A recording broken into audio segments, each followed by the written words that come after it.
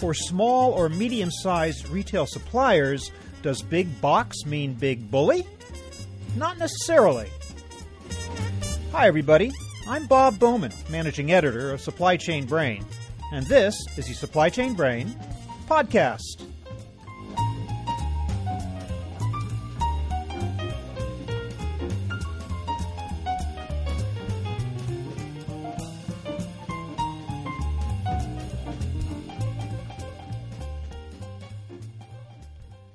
Well, we're all familiar with the image of Walmart as a retailing behemoth, throwing its weight around like the T-Rex in Jurassic Park. Surely the smaller supplier can't expect to get any consideration in terms of promotion, desirable shelf space, or personal attention. Well, it turns out that's not exactly the case. Not to minimize the challenge of getting into Walmart in the first place. Suppliers large and small still must jump through a number of hoops. But there are some strategies that smaller suppliers can adopt to become, believe it or not, a trusted advisor and partner of the beast from Bentonville. We'll get some valuable tips from my guest today. Harry Ganapathy, Vice President of Business Development with Dun & Bradstreet Credibility Corp., and Jeff Clapper, CEO of 8th & Walton, an independent company formed expressly for the purpose of advising suppliers on how to score and grow their business with Walmart and Sam's Club. So here is our conversation.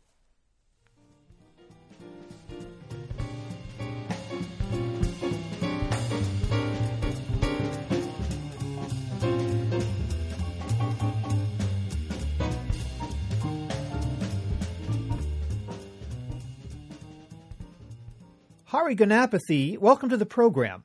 Thank you, Bob. Glad to be here today. And Jeff Clapper, welcome as well. Thank you very much. Jeff, I'd like to start with you. Could you tell me just a little bit very quickly about what is 8th & Walton? Certainly. 8th & Walton helps suppliers become better partners to retailers. And specifically over the last 8 years, that has been focused on suppliers to Walmart. We provide that help by way of classroom training, custom on-site programs that we provide to large and small suppliers. They may have been working with Walmart for a matter of weeks or decades, but we're really here as a resource to suppliers so that they can become better partners to the largest retailers that are out there. You're not affiliated with Walmart, right? That's correct. We are completely separate. Our founders have backgrounds with Walmart, both as associates and executives there, and then we also have many facilitators and teachers who are themselves either former Walmart associates or executives, and then also most of our people have at least a couple of years, if not many years, working with suppliers. A lot of our education, we really focus on sort of a peer-to-peer or by suppliers, for suppliers model. So they're sharing best practices from their own experience, maybe even from the day before class happened. They're currently working with the supplier, and they take a day away from that to come and teach a class. So that what they're providing is very current. But to get back to your question, we are not affiliated with Walmart officially. Okay. Let's then assume that I am a small to medium-sized supplier and I would like to sell my product in Walmart. How do I even begin that process? How do I even approach them? Sure. Well, I think every retailer really wants to know, is your product relevant, and is your company prepared to support the business, the size of doing business with a large retailer like Walmart? And you need to ask yourself those two questions really before you even get started. Now, if you want to get into some of the jump into the tactics of it, there is a process of applying, getting on Walmart's radar. You go to a website, you start up an application. Someone there will evaluate your company, the viability. Some of the questions relate to the two questions that I actually mentioned first, but much more specifically. And they're going to be looking for, again, what's the viability of your company and its ability to support the business with Walmart. Some of that would have to do with, your financial viability, the health of your company's finances. That ties in with kind of nicely the partnership that we've developed with Dun & Bradstreet Credibility Corp. So, checking whether your company can support the volume of inventory that you need to produce, because it's not just putting 10 units in a couple of stores, it's putting a bunch of units in a bunch of stores and having the back inventory ready to replenish that as it continues to sell. So you're going to start by asking those big questions. You're going to apply with the store. If they feel that you're ready, they're going to put you in touch with a buyer. That's one of a couple of routes, but that's probably the most standard. They'll assess you, and then they'll put you in touch with the correct person within the buying team, and then evaluate from there. I wonder if there isn't a certain be careful what you wish for element here, because let's say that Walmart says, okay, we'll take your product, but there is a certain amount of upfront costs involved, paying for manufacturing, printing, barcodes, tags. What are some of the issues that a very small company might have to face in that regard? Absolutely. These are critical questions.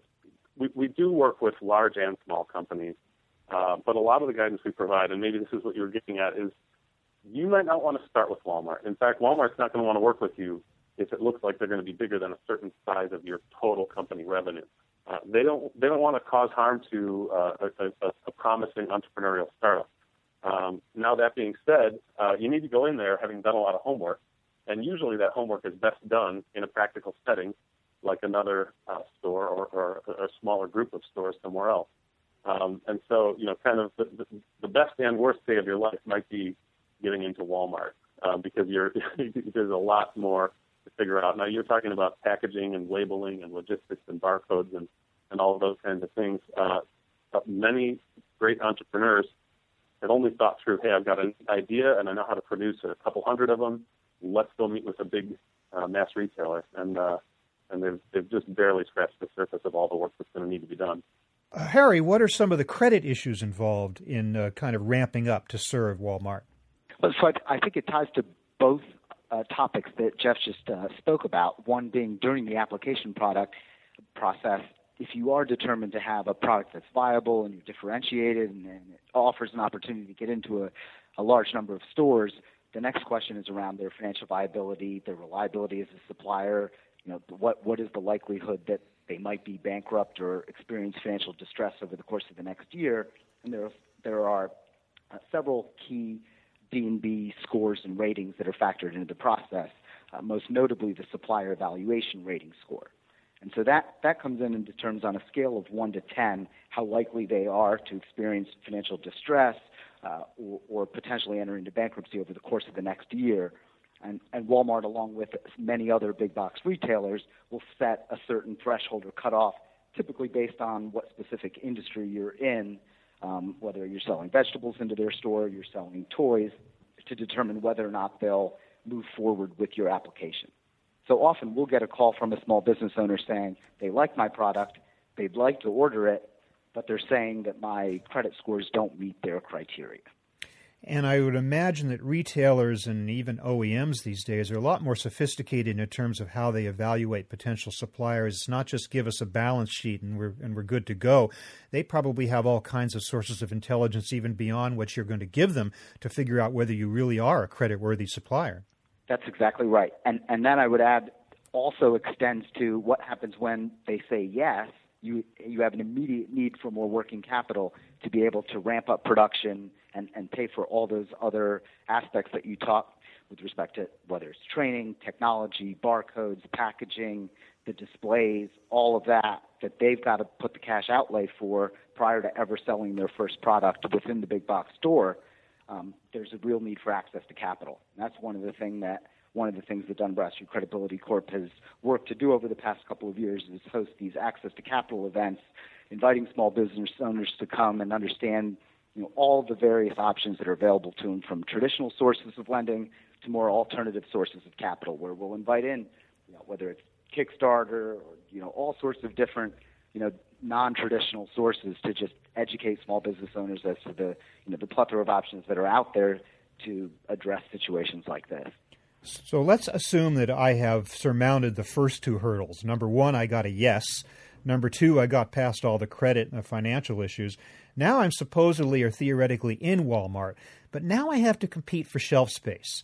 I have to make sure my product is whether it's at eye level, it's in the right shelf, it's at an end cap, it's where I want it to be, and yet I'm a small to medium-sized retailer without necessarily the clout to dictate. So how do I deal with Walmart then? That's a great question, and it's a classic one too. We work with a lot of small and medium suppliers who are addressing that very topic. And a lot of it comes back to the mission of becoming a partner with the retailer.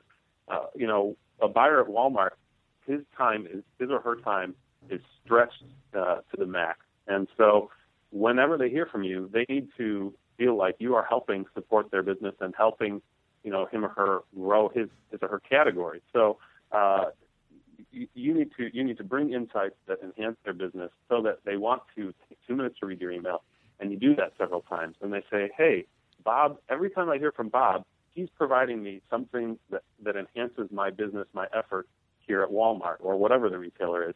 And then you reach out and say, I'd love to take 15 minutes next month to come and talk about some of the other insights like these. And you get 15 or 20 minutes with that buyer, because now you've established that you're on their side. You have valuable ideas and information to share with them. You take that 20 minutes and you've got to continue to deliver on that effort of becoming their partner. But when you come in, you say, here are some more insights, here are some bigger ideas like the ones I shared by email.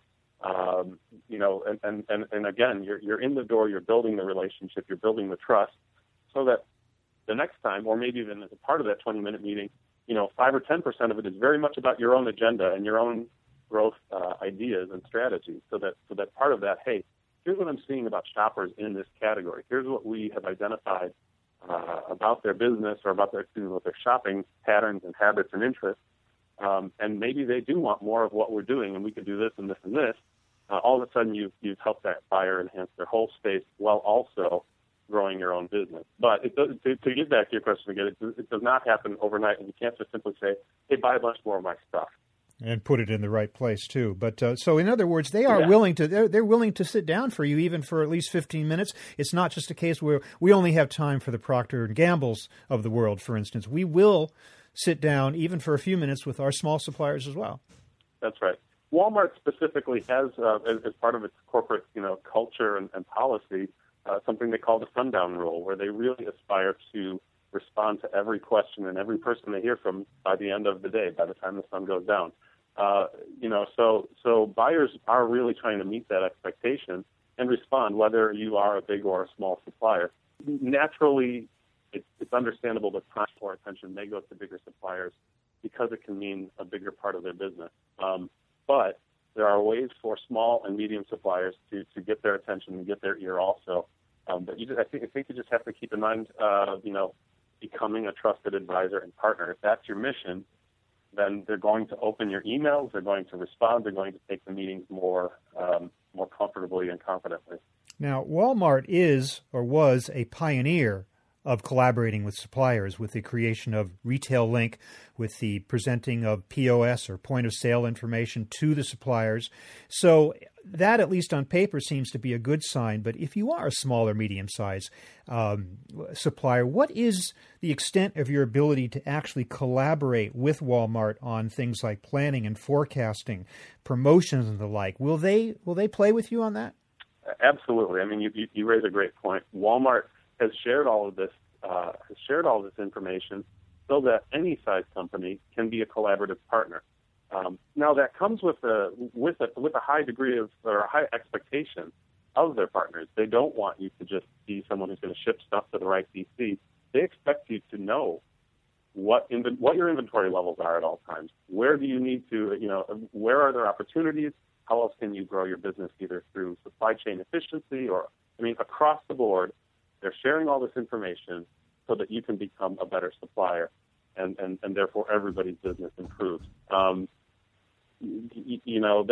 That's kind of the flip side of the same coin. You can't simply be a distant partner to Walmart and expect to grow your business. Again, to build that collaborative partnership with your buyer, you need to come in with a lot of awareness and information and initiative so that they feel like you're building the business together.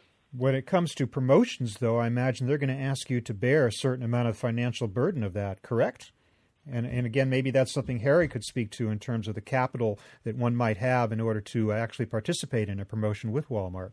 I'll defer to Jeff to speak about the specifics of how the economics of the promotions work, as well as some of the issues that often small businesses encounter with respect to deductions that Walmart might take on an invoice that the small business has sent.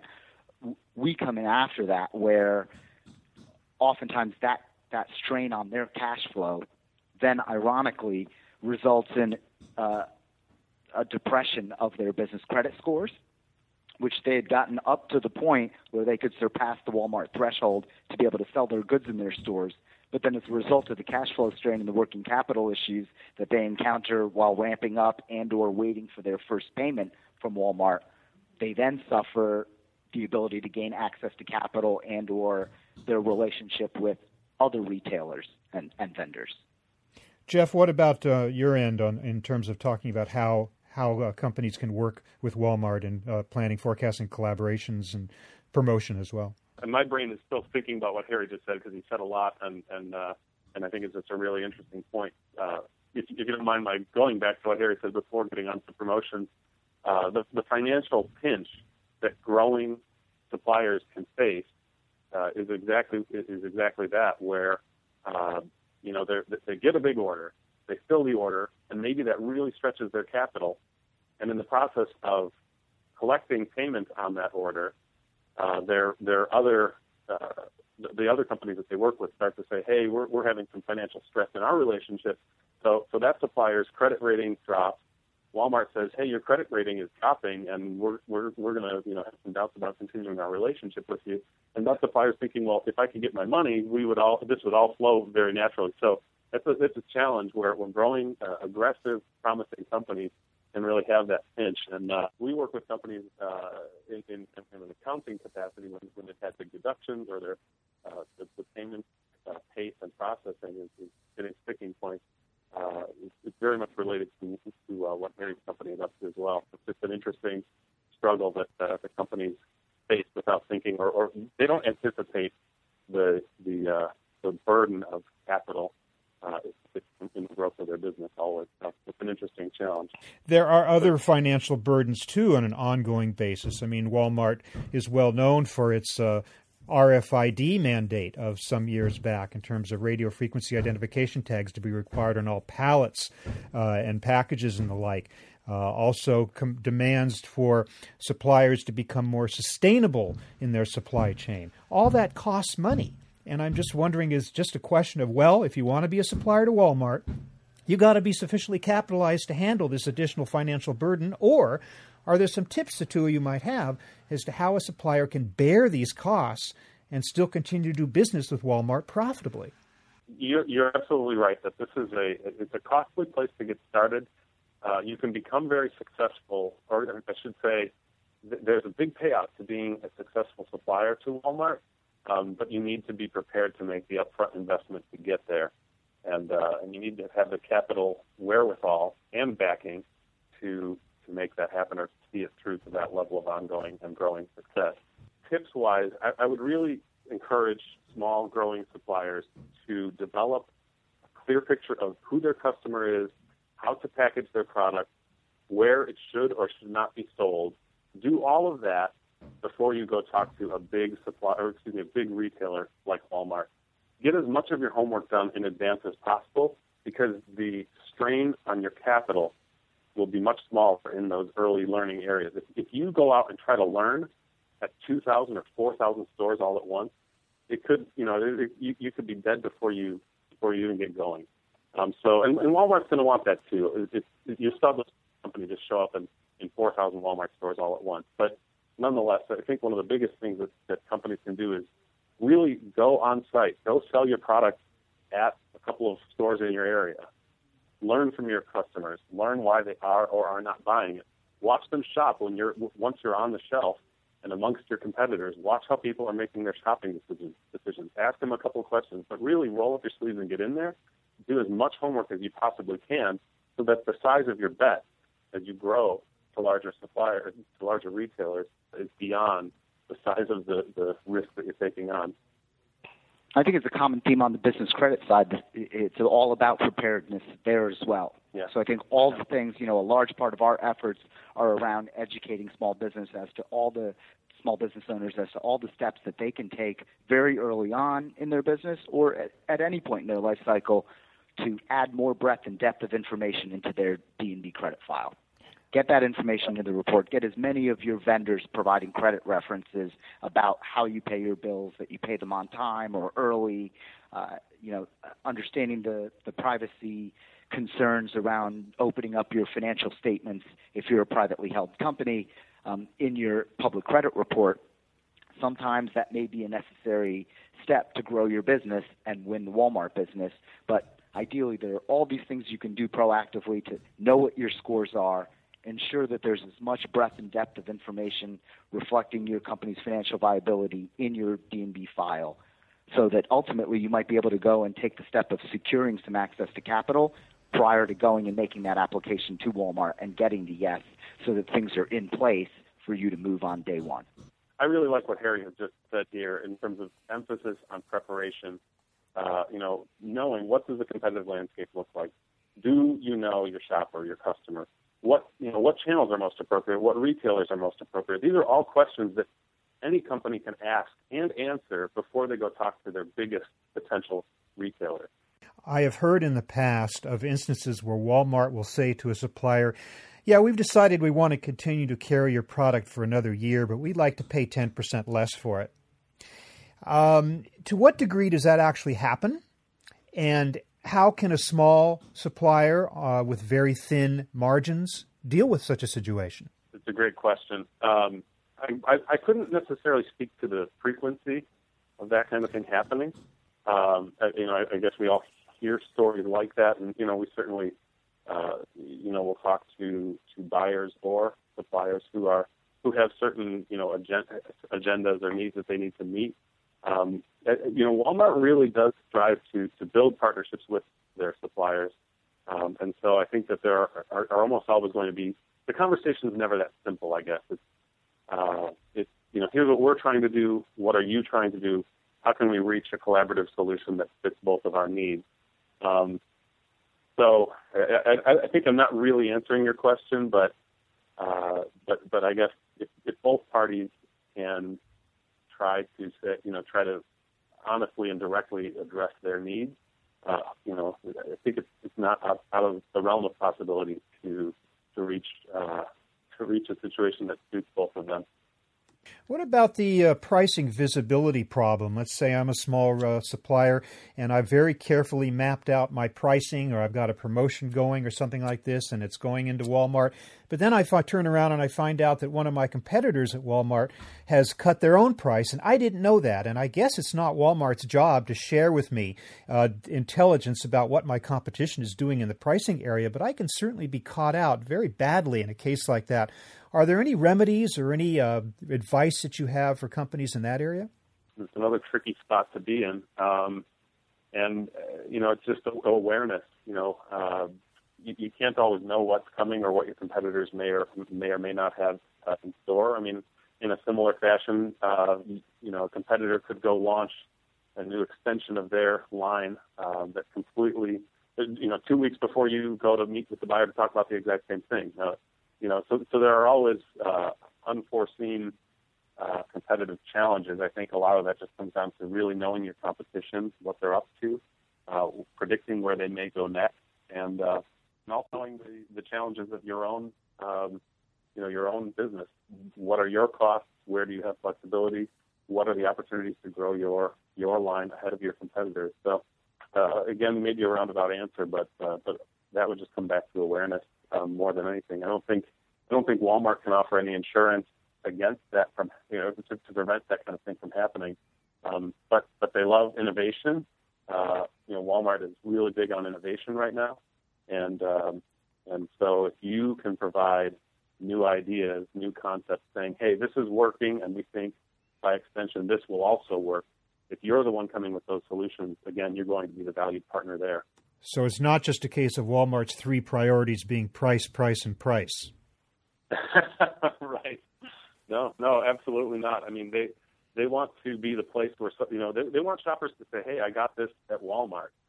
This is the latest cool thing, and I got it at Walmart. You're going to, as a supplier, you're going to need to really back up why that will work and why this innovative idea will be a success. But they are looking for innovation, as well as price. I mean, it does come down to price, of course, but but innovation is really important for them right now also. Well, this is some great advice and some lessons that I think can also be just as easily applied to dealing with any big box retailer or retailer out there. So I want to thank both of you. Harry Ganapathy, thank you so much for being with us. Jeff Clapper, thank you for your very valuable advice, and we'll be looking forward to what you guys are offering small and medium-sized suppliers in the future. Thanks again. Thanks for having us, Bob. Thank you.